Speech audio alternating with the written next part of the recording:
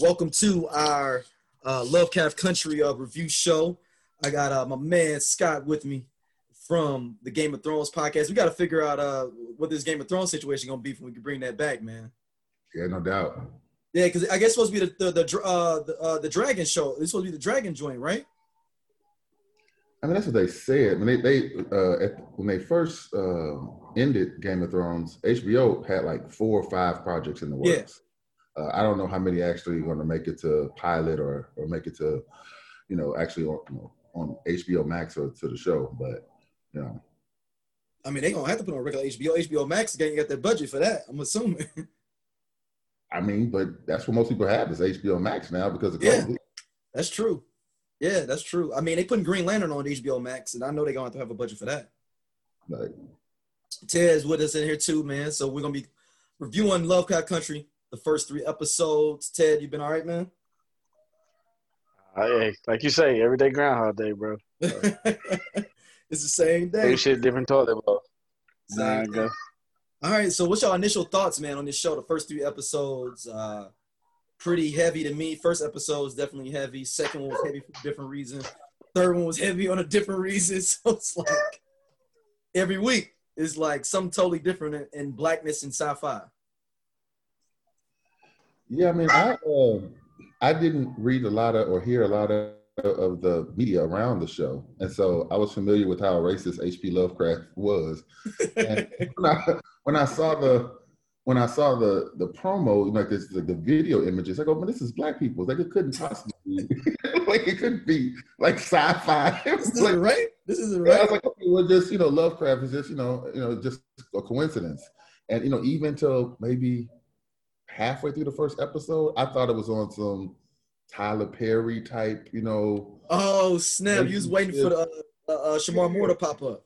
Exactly, yeah. And then I was like, what the shit? They really started popping up with, all the monsters. So it kind of threw me off. So since then, after I got my bearings, now I have a little bit more bearing and understanding what the show is about and where it can go.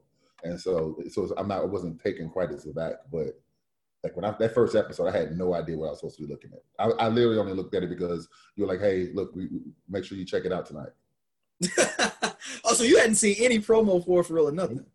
Well, I seen on HBO Max, I saw the thumbnail that just showed it was up there, and I recognized the Smollett young lady, and so so maybe I'd catch it, maybe I wouldn't, but like it's not my radar or anything to watch, and so I had no idea what it was about or anything about it. I didn't know who was developing it. All I knew was that thumbnail, and you said make sure you check it out.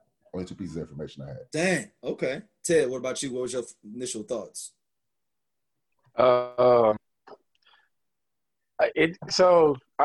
a lot on the same bearings as Scott. Wasn't really sure. I mean, I was familiar with H.P. Lovecraft. I had already read up on Peel to Get Out, like where he draws a lot of his inspiration from, which was H.P. Lovecraft. It's like what's the name of that movie that came out? Cabin in the Woods meets Scooby-Doo meets The Flash, right? Okay. That's kind of how I pictured it. Like, well, not but it meets Rosewood, right? If you want to add in the racist element, but it's just like a small team of people that have like this overarching theme, and then there's like this racist the monster of the week. Racist monster of the week that it tackles. You know what I'm saying? So, I'm super appreciative, especially the way that they're pulling it together. I'm just happy it got made, man. I just wondered, like, for everybody, like, especially, our 9 million brothers and sisters, like, who aren't familiar with this, like, what it means, like, who thought it was going to be, like, based around Lovecraft stuff, like, what they're thinking right now. Yeah. Yeah, I mean, it was based off a book, so, I mean, if they Googled it, they would see that it was coming off a book. As I said, white guy wrote the book. That's the crazy thing. Super racist white guy. No. It's actually, the Lovecraft Country is actually a book. Oh, Lovecraft Country. Oh, okay. Yeah, like the show is actually based off the book. And a white guy wrote the book, too. The book with all these different racial elements in them. Yeah, and it's ill because I heard a podcast maybe 2 years ago with him on the guy that wrote it on an interview, and they were like, "Yeah, I got the show on HBO," and I was like, "Man, they ain't gonna put this on HBO. You got all these black people in sci-fi thing." I was like, "It ain't gonna happen." I saw the trailer. I was like, "Oh, this is for real!" Like they did. I was like, and then I saw Jordan Peele was on it, and I was like, "Okay, he can get some stuff pushed through." You know, at this point, he's a golden boy now, so he can kind of move some things a little bit around here and there. You know, and J.J. Abrams is executive producer too. J.J. Abrams, okay, yeah. Yeah, so you got, I mean, two cats is doing it. So it's like they show up, you know, they probably really didn't even look over too much. They just put their name on it. It was like, I like the script, run it, and I'm gonna call HBO up. But I thought it was awesome, man. Like that first episode to me, that's how I thought the movie Green Book should have been. The first half of the first episode. Never saw it. You never saw Green Book? You saw Green Book? No, I didn't. Remember we talked about it. Oh, yeah, dang, man. I heard it was trash, so I didn't waste my time. The first half of that should have been Green Book. If that was a Green Book, you'd be like, oh, man, this is kind of ill, you know, with all the concepts and all that. Overarching themes, though, man, like how do y'all kind of feel, you know, the direction it is going? Like, I don't know what the hell is going on at this point. Hey, I was thinking the same thing. Like, what's weird to me is, like, the way that the first two episodes, like, came together and ended. I'm like, that's, like, I was expecting that to be the end. Like, right, that's the end of the story. The Grand Wizard. Like, yeah, like, why are we seeing the beginning first? What about you, Scott? No, I agree 100%. It actually made me excited because, so, you know, when I saw episode 3, you know, I thought they maybe just kind of tied the end to that story. And then they moved on to the more haunted house type of narrative. And so I thought, okay, well, fine. They, you know, because I was hoping maybe he became a wizard, maybe he got magical powers now. And what the hell's going to happen with this? And then they started tying in episodes 1 and 2 with the daughter whose name escapes me. That made me realize that was just the introduction to at least some ongoing story, presumably, that takes all these things that we learned in the first 3 episodes and expands on them. So that made me excited. Now, that said, I can't possibly, you know, project as to what the rest of the season is going to be about. I have no idea, you know, so I'm just a captive audience. Like I can't give any, you know, suggestions or recommendations, but it does at least feel compelling because there are all these supernatural and sci-fi elements that happen in the backdrop of this, you know, racial horror thing that in itself is compelling. So I mean, I think it adds an extra layer of interest for me personally. Like, what's the goal? Like, if you had to pick, so especially, okay, this is an even better question since both of y'all are like super GOT, like, you know, Game of Thrones people. Like, did you have a sense of where things were going 3rd or 4th episode with Game of Thrones? Like, any idea? Well, yeah, but we both read the books. Yeah. Okay. Yeah, so we got into the show because of the books. So it was a little bit different. Okay. I mean, I guess it really kicked up. I'm like, like reading the books. I think it kind of kicked off to me when Ned got killed because I was like, oh, I thought that was our dude. I thought that was the guy we supposed to be following. You know, I thought that was our protagonist we're going to follow. Yeah. Oh, I got you. Okay. So they flipped it up. Because I'm like, you know, even if I just take my, you know, let's just say I smoked some weed and got really high. I still don't know if I could come up on where this is. Like, it's got to be some shit from outer space, right? Like, that's Lovecraft's thing, right? Like, yeah. So these niggas is gonna be fighting on Mars, and it's gonna be, you know, they're gonna end up being on planet, you know, fighting the what do they call it, Nibiru. The Nibiru. Yeah.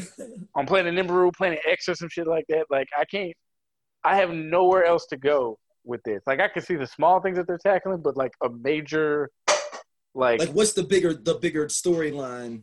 Right, like, you know, like the appearance of the dragons and all the things that happen with GOT, like, kind of led up to this huge battle with the White Walkers and then everything after that.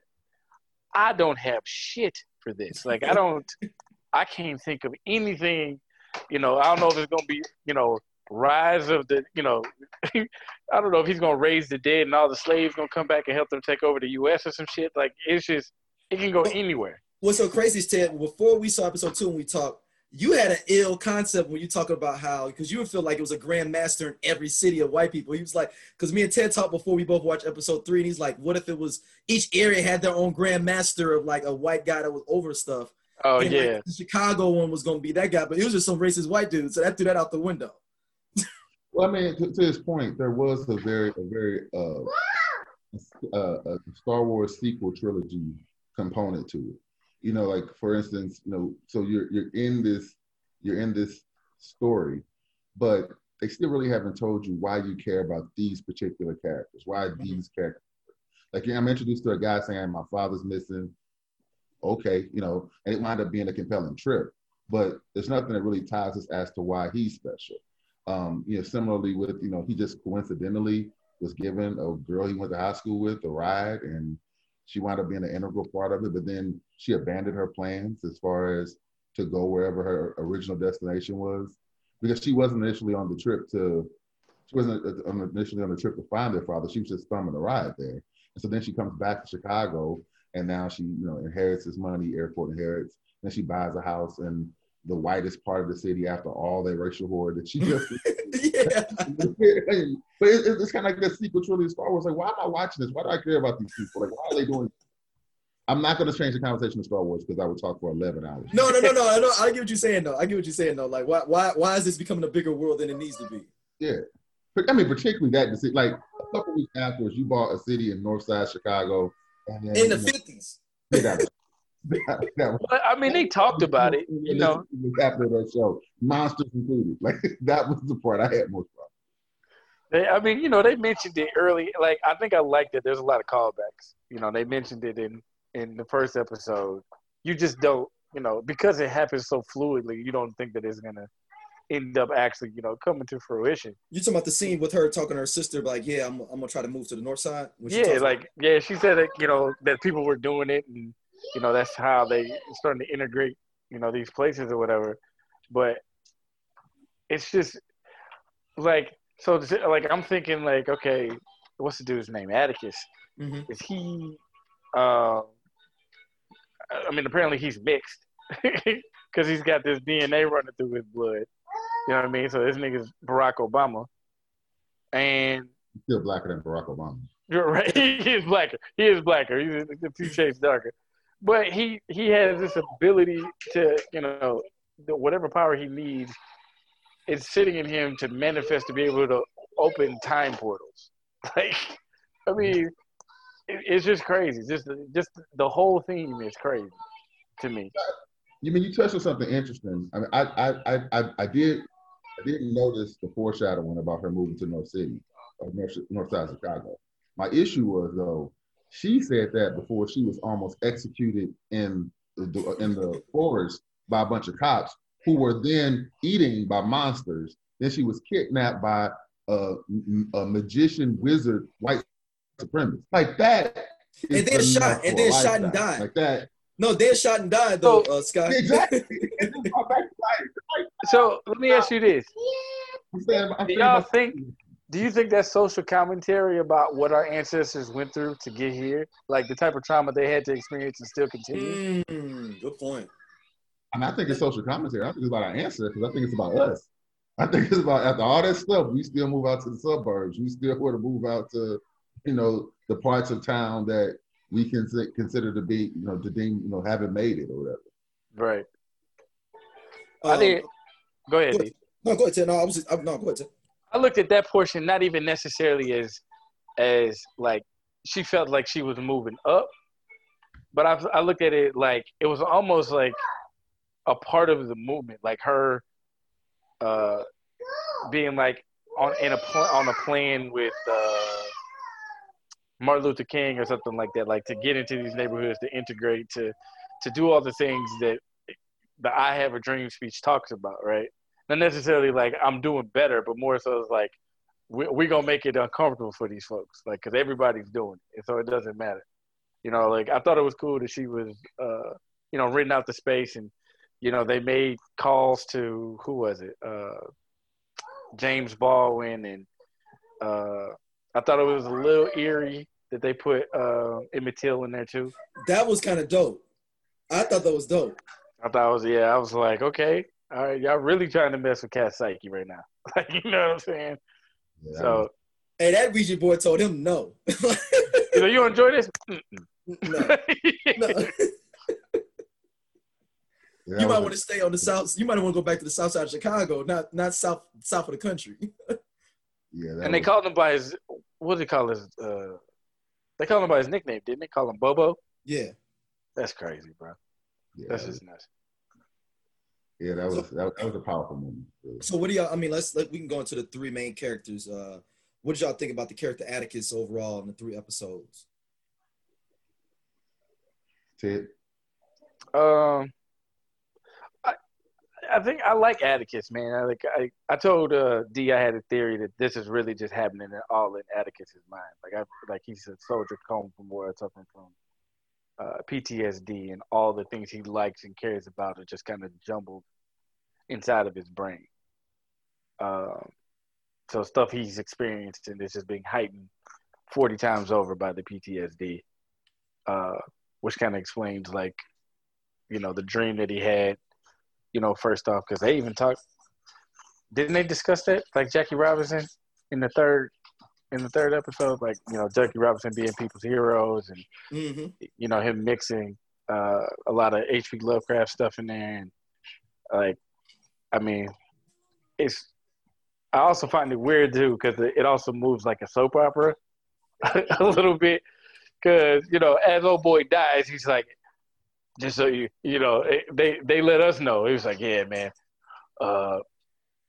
just so you know, just don't get too attached because he might not be your kid. And his boy's like, yo, we talked about that. It's like, damn, bro, like, how you gonna drop that in on the ending conversation? Like this, he done grew up, in a very rough household, a toxic household, and then they're gonna find out they ain't even your daddy, or it's possibly not your dad.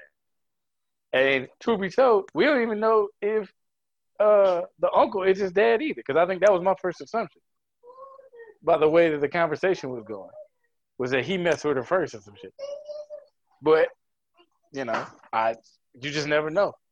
But I think Atticus. I think the pick was cool. I think as far as like character casting, I think this dude's doing an amazing job. Sometimes, like Scott said, it is a little weird that they're going through all these these supernatural obstacles, and then like the next day, niggas over in the corner drinking moonshine like ain't shit happened. So I don't know. What about you, Scott? I think Atticus is an interesting character. I was a little thrown off with him at first because he was so okay with having to walk to the next town when in the first scene when the bus breaks down. He's okay with walking. Well, not okay, but he seemed to take that a lot better than some of the other things that wound up transpiring in the show.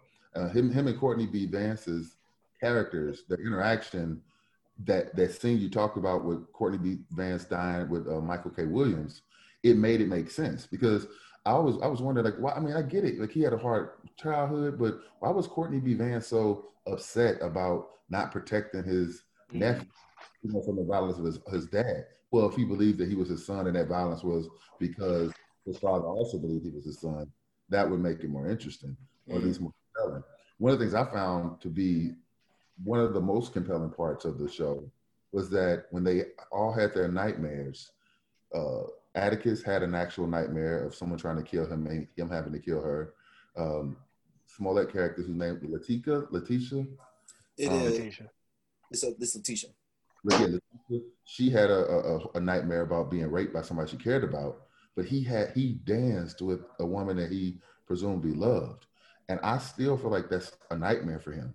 Like, whatever. That's his first wife. Right. But think about it. Everyone else will have nightmares. And he had a dream in which he just danced and talked with a woman that he previously loved and cared for. First wife, whatever it is. I still feel like, and then when they asked him about it, he was guarded, saying, does it matter? Even though both of them haven't had, presumably, much more traumatic experiences, were almost willing to speak about it. But he's the one who shut down what that vision was about, because whatever it meant to him, I feel like it was just as emotionally traumatic as the other two were. It just was easier for us to resonate with the trauma of the other two instances. And I feel like that's going to play a bigger story, because then they kill him at the end of that episode, right? So they introduce this character and this relationship who we're kind of vague on what the importance and significance is. Then he dies.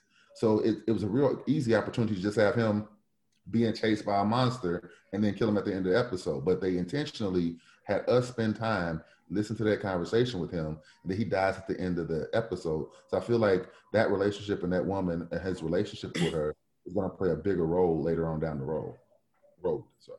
I didn't even think of that being a nightmare, Ted. I didn't even think about that his was actually a nightmare, even though it looked. I didn't even think about that. I looked at it as almost like a graph, right? Like just from smallest to like less trauma to more trauma, right? So his started off like there was nothing really going on. Like it was emotional for him because I know he had looked at a picture and other stuff. Like, so it's tapping into some pain. The next one, or maybe it was about love, complete, like who you in love with, period. Now that you said that, I didn't even think about it, because that's the most painful, right? Are the ones that you love. So he's got and what's interesting though, tapping into that, Ted, is seeing the Afro pilot to his current wife, his widow. It seems like it's Hippolyta or Afro Hippolyta. Yeah, okay. Hippolyta. I'm sorry. Yeah, it is. You're right. It is Hippolyta. It seems like she may be in love with him more than he was in love with her, and that will go back to what Scott just said. That's his nightmare, is that he knew that he didn't love her as much as her, maybe. Because it seems like she's in love, way more in love with him. Because he didn't even invite her never on no trip. Well, like, but I think that's also like, going into what Scott was saying. Never invited. That's what Scott was saying too, because he's also probably being very protective of what happened to his last wife, right? So that could have happened on, while he's keeping his daughter. She's drawing the maps, and his wife's at home. But I think that with love being the pain all over, right? He deals with his ex-wife, who he still has feelings for, or maybe he feels like it's his fault that she died. Then you have Letitia, who's in love with Atticus, right? And then, like you said, she's trying to be raped. It does that whole, mind bend, because they show that stained glass window with Adam and Eve, and Eve's penis is a snake, which is why, I don't know if that's supposed to symbolize like new beginnings or something like that between them two. And then you go to Atticus, and which might explain why his love life is the way that he is, because he receives a phone call from the girl, from the lady that sounded like she was from where he left for war, or maybe it's Florida, right? And she came out the box swing. So there wasn't even, you know what I mean? It was just levels of aggression. Like there was none, and there was some, and then there was all. But then we learn out later though that Letitia's was a virgin. Right. She was so her fantasy started off with how she thought her first time would be, and then it became a nightmare. And then the next episode, she does have sex with him and loses her virginity. Right. Episode, we learned that not only was she a virgin, but it puts what we saw previously in different context. True, very much so. Yeah, that scene with the now since you said his is a nightmare too, man. I think about that whole dream scenario now again differently. Thinking about how that's a nightmare for him being with her, because he was like, no, this is not real. Is that the nightmare that he knew it wasn't real, and then he knew this wasn't real and he couldn't be with her, and that's his nightmare? Right. And I think that's why I made it, for me at least, that's what resonated, because okay, maybe in a house full of wizards, then maybe there's somebody that comes in the room and tries to kill you, but somebody's dick turned into a snake. That's wild. If there's something that's unbelievable here, that would be the one that you. But question though, is it really that unbelievable? Because you found, you just got through fighting a gopher with 1,000,000 eyes on his back, and now you know what I'm saying? Like, I don't know. I guess it just kind of plays into that whole narrative. Like, you don't even know what's real anymore, because you got niggas you got white people that know magic. You got rodents of unusual size with 1,000,000 eyes, and now you got your heartthrob whose penis is a python, literally. I mean, personally, I can't think of anything more terrifying than being a black dude in the 1950s in some rural area. You around magic white folks that can stop, that don't take pain, and make you forget that you. Oh my God. Like, I can't think of anything personally God. terrifying than that. And yeah, and yeah, you're right. That's the most. Yeah, I mean, the people did, and all of a sudden, what happened? I don't know. I don't remember. Hey, all right. Well, that's even worse is that somebody else does remember, and they like, dude, what the fuck are you talking about? Like, and they like, man, you know, you got that PTSD, right? You know, you got that thing called PTSD. You're right. They flipping on you. Like, so, also, like, go ahead, Scott. No, go ahead, Scott. No, go. We flowing. Go Atticus' response to the white daughter at the end of episode 3 was the most unrealistic thing that he could have possibly done. It's like, okay, you've already established the types of things that they're capable of. Oh, right. Start off with a conversation. You could always try the gun later, but like, you saying like him thinking he was gonna shoot her and kill her? Yeah. Hey, you talk about the fact that he announced it first. What are you doing? At a minimum, you want the advantage of a surprise. Right, you know? Exactly. That's Chicago. Help us walk on out first.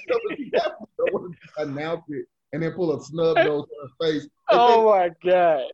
They stopped a car moving on a wooden bridge with just some invisible barrier. Like, what the hell? Hey, but that's hella play when you think about it. Like, the whole time he had this plan. He finally gets a chance to see her, and he sees her, and he's like, "Oh, I'm finna shoot you now, bitch." And she's like, "And you want to know why?" And you want to yeah. Let me go to my expose real quick. What could you possibly do between me and this? I have no knowledge of anything else other than me being in a war and a snub nose in somebody's face. It's not like you saw your father turn into a mound of sand and this beautiful mansion just rolled into nothingness outside of right. around here being birthed out of cattle. Like, all that stuff. Right. I just watched your dad detonate like a nuke out in the countryside. But you know what? My little 22 though got some 22 finna put a hole in you though. What y'all think about the whole haunted house thing, man? And Journey Smollett, we can talk about her a little bit as her character's built out as well. Man. Y'all, I mean, me and Ted talked about this, Scott. Do you think she's biracial? In the show? Yeah. Do you think Journey Smollett is like her dad was white or something? Is that why that she's like the golden one, kind of like, where it's like you light skin and like the kind of colorism type of thing? Yeah, I mean, I think so. I mean, there's such a drastic tonal difference between her and her other siblings, and the way that they, at some point in time, treated her with a lot of affection and then over it. I feel like there has to be one of those components there. And quite honestly, if we make Atticus, some type of biracial character as dark as he is, definitely. It's like anyone's game here. But yeah, I mean, as that episode goes, I like the episode as written. I don't like it narratively so close to after episodes 1 and 2 happened. I just feel like emotionally, even I'm willing to accept that she was willing to go and just deal with just average racism at that point. At the point where she's taking those pictures and starts seeing that, some monster ghost screams out the floor, "Get out of my house." It's like, no, this is a wrap. Like there's nothing else to talk about. You know what I'm saying? Because comparatively speaking, they didn't do enough chilling at the Wizard House. It's like, if Atticus, racism or not, if Atticus is a bloodline of this wizard, at least learn some game before you leave. Like, run a couple spells. Like, how'd I do that? Make people forget shit. You know what I'm saying? Like, yeah, that would have been a nice trick to know on the way home in case you got stopped by other cop racists. Actually, you don't remember. Like, that would have been a nice thing. Actually, I'm white. Actually, we're white. Yeah. Like, you do serve colors here in this restaurant. It's like, that would have been a nice skill to have on your ride home. I feel like he could have stuck around, played the game a little bit just to learn a couple spells. So, Scott, let me ask you this. What was your feeling when Courtney B. Vance told the Illuminati to get the hell up out the castle? Oh, yeah. I was like, my man. I almost did the one kind of forever. I didn't think it was gonna happen. Okay. But then when Atticus said that they had to do it because he's from the bloodline that's ahead of them. Well, I mean, I knew. I mean, obviously, I didn't see that coming. But I mean, the Courtney B. Vance having one of the book, I forgot what it was, but his favorite book be the keystone to open up a corridor, and the only thing that happens there is some book about bylaws. I mean, there had to be something there. And then the second one, and then when we hadn't heard much or had any guidance from the daughter's friend, I forgot his name, but the younger white guy. Mm-hmm. We hadn't heard a lot from him or any real specifics. And he says, "Hey, just because they don't want you here, doesn't mean you're supposed to be here." And the second Courtney B. Vance stands up, he's like, "And yep, and I can roll out now." So you know what I'm saying? Like there had to be a reason for this, right? Like Right. So in the context of like social construct, are the two blonde-haired kids, I mean brother, sister, or whatever they are they supposed to be like allies to black folk? I have not gotten that impression so far. I think the guy is supposed to be. I don't know about her. But see, I mean, if you look at, so if you just take what they say as the truth, he is her friend. She is a woman who has ambitions outside of what her gender allowed her to have, in both that environment that she grew up in and the world that she lives in. And he's her friend. So she sees Atticus as a means to her ultimate ends. That doesn't necessarily make her an ally or him. It makes them have a value and a plan. A shared goal. Yeah, shared goal that Atticus is probably unwillingly a part of because he wanted to murder her. So, you know what I'm saying? So it's like, I can't necessarily say ally. I mean, she didn't give Atticus the money, you know. So, but didn't she also didn't bring back his uncle. Right, but didn't she release the spell for them to get out in the second episode? No, I thought No, Atticus did when all the drama was going down. The dude's control over their dream state, or not dream state, them being blocked in, got messed up with that.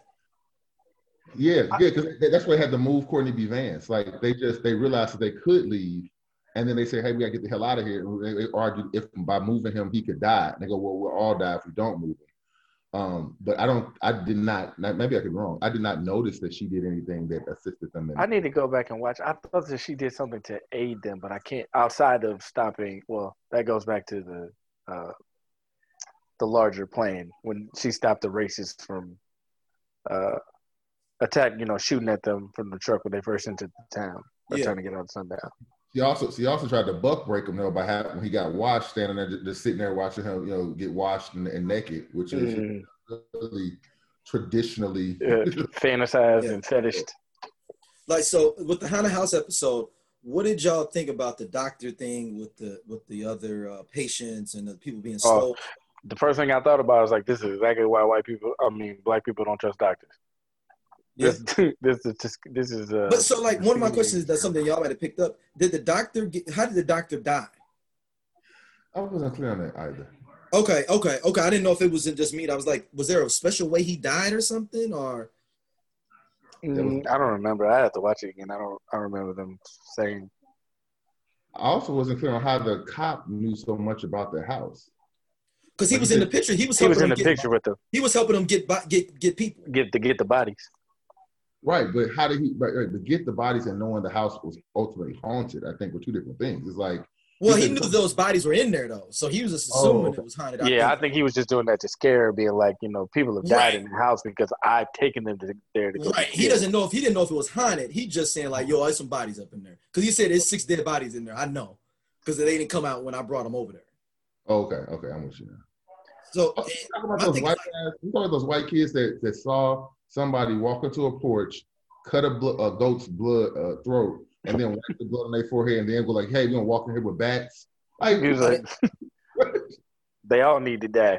They black and they non-Christian. They practicing voodoo up in here. That's what my thing is. Like, as soon as I would have saw that, I'd be like, man, we're going to try this in the next week. Yeah, that's a wrap. No, we good. We'll come back. Yeah, we'll do this. Get one of them Molotovs. Get one of them Molotovs real quick. Let's just He said, we need projectiles. We're not going to go through the window. I think 4 of them should do right. 4 of them, right? of them brought up the house, right? That's what they said. Like 4. Give me 4. Oh yeah. So they walked past the goat, like they saw the bleeding goat on the porch, and still was like, "We're gonna go forward." Because, And maybe they saying that racism is that racist that they don't even care about that. Hey, they was like, Otis, grab that for dinner when we get on our way out. Make sure I don't forget that. That's good roadkill. Good roadkill. So like it was crazy, like the thing. I mean, and this, I guess, this goes to the Tuskegee experiments. It goes to everything that Black people have when it comes to the medical profession, and then also ventures into the idea. The idea people have talked about people having their organs stolen, or Black people being killed for their organs. So I think it was kind of wrapping up all those things together in that kind of a haunted situation of like, this happened. And this so what did y'all have any thoughts on the end scene with the bodies in the basement? But that was like a lower level, right? Like it went an extra level deep. My first thought. But I think that's where the elevator kept going. Remember, the elevator came up from there at first. Remember when she was looking through there and she was like, the elevator is supposed to be coming up, and it went straight back down to that level. What you mean? Remember in the beginning when she was giving a tour to her sister? Right, and almost took her head off? Right, yeah. It was going down to that level. That's what it kept messing up. The elevators broke, only going all the way to the top, all the way to the bottom, I think. I took it as they didn't even know that level. I mean, she may have known that level was there. It was weird because I also looked at it like an underground railroad type of situation. Like, you know. I think they put the bodies there. With white bodies. I didn't get the impression that she knew that was there. Like if you look at that scene, the elevator goes to a floor in a basement, and then it actually shows on the outside of the screen dirt and bones and other things buried in the soil. I did not get the impression that it did. I thought it was some more of that supernatural crap that the elevator goes down to this death tunnel. So how did the bodies get down there then? Because some of the bodies died. The house did it. You said what? Like the house did it. Oh, the ghost did. Yeah. Okay. That's true. I didn't even think about that. And those bodies are never going to be found. She said what she said. I don't know anything about any missing or white guys or stuff like that. But I took that as she knew and just was like, as a cover up. Yeah, that's what I thought. But that's the thing though. They didn't actually interact with the white guys. They didn't. No, they didn't. So maybe if they found 1 or 2, but I mean, what would make them start saying, "Hey, after we just exercised this house and my friend was taken over by a demon, let's go upstairs and see if there are any dead white guys whose body we gotta get rid of." Well, you know what? That actually makes a lot more sense to you now that you say that, because that's also probably where the other bodies were buried, like the slave bodies, the ones that they had been experimenting on. Because when you think about it, when she said they, like Steve said, they weren't. They never interacted. They were actually killed by those ghosts. Mm-hmm. So the house of the ghosts are the ones that actually probably took him to that space. She probably still don't know that it's down there. Yeah, I mean that's how I got it. I mean, I guess we'll find out, but that's the impression I got. So do y'all think that house is like all good? You think those ghosts end up resting, right? Like they're fine now, right? Like they're. It appeared in episode 3. That's what happened. Yeah. Right. That's the assumption. Or it could be the Addams family up in there where they just some of them ghosts just living there and it's all good, like, you know. I thought the blonde woman was dead too. I thought she felt her death for the rest of the house. So I mean, the assumption at the end of one episode could be completely undone. So what y'all think about finally Jussie Smollett's and the blonde chick was magical, so yeah, she's on a different level, man. And like, so I read a little bit of summary of the book. That her character is actually a man in the book. They actually split the two characters, the guy and the girl, made them. They're supposed to be just one person, but they split them into 2 characters. Mm. And basically, they're basically the magic white person for Black people throughout the book. Because all these are short stories in the book, but one long story. I got you. So they're like it's flipping the whole idea of the magical Negro. It's like the magical white person for these. So basically these white people just magically helping them throughout this road of racism. Well, that's what I said. Then they ally. Yeah, they're supposed to be allies. Oh, right. But it also is I just read small summary. I didn't read, but like they do have their own agendas at the same time for why they're doing it. So it's kind of like they're both, you know, at the same time. Mm-hmm. They have their own agendas as well. So helping the Black folks helps their agenda. Yeah, so like this next episode looks crazy. Like I don't know, like Hippolyta. It looks like she's had some no like, spoilers. huh? No spoilers. No spoilers. I'm just going off the preview. Oh, okay. Yeah, I'm just saying the next episode just looks like she looked like she was like in some Greek Roman like world, like fighting, like in a past life or something. So I don't know what is going on with that, because they keep going to her when that scene where she went in, and it's something significant we don't know yet. When she went in and she saw the globe and like the different aspects of the little science thing, and she kept on like smiling and feeling good about it. So I guess that's, I don't know. We don't know what that is. Is that something about Courtney B. Vance, or? Because I have a theory too that that's not her daughter. That's Courtney B. Vance's daughter from the first wife. Oh wow. I mean, it's possible. And it goes to what you said. I was thinking that what's her name was the first wife. What's his name? Atticus was his son from the first wife. Oh no! Oh wow! Okay. I mean, I was thinking that was the daughter from it, or whatnot. Because what Scott's saying is ill, though. The idea that he was still in love with that other woman, and that was a nightmare to him. That he was in love with that other woman more than the woman he was with. Damn, man. And that's his nightmare. That flips the whole concept to me of what that was going on. Well, the interesting is, like what Scott said, was that he knew he was the first one to recognize, like, yeah, this isn't real. Yeah. You know what I'm saying? And, you know, the other two were fighting for their lives. So, I mean, that kind of said, yeah. I mean, it adds up. Yeah, it's a great show, man. I'm really digging it. Yeah, I enjoy it. I really like watching the show. I forgot what it's like to watch something and not have any expectations for how it ends. Yeah. Like all the Marvel stuff, all the Star Wars stuff. It's like I watch it and I have some idea how I expect it to end or how it's ended in different mediums. But this is like I have no idea what's happening here. You know, the sad thing is it's gonna probably be something like extra regular too. Just because we thinking it's about to be off in the farm, like it's gonna be something. You know, they gonna end up. They gonna move to Biloxi, Mississippi, and right, and not even tripping. Like, man, eating apple pie out of like a back southern diner or something like that. It's gonna be something super simple. Before we get out of here, I was going back. I just thought about the ill part. Me and you talked about it, Ted, offline, with the diner scene the second time they got ran out of town or whatever, and like how like. I guess that we were trying to figure out, like, was that, you know, that was she just kept serving black people too much, or did she serve black people one time? Like, how did they end up burning up her whole establishment for them to, you know, for it to get that ill? And it was in the Green Book. So it must have been a lot of Negroes showing up over time if it was in this Green Book. And it was like, dang. What'd you say, Ted? I said, I agree. I think that it just got caught off of, you know, she was getting money.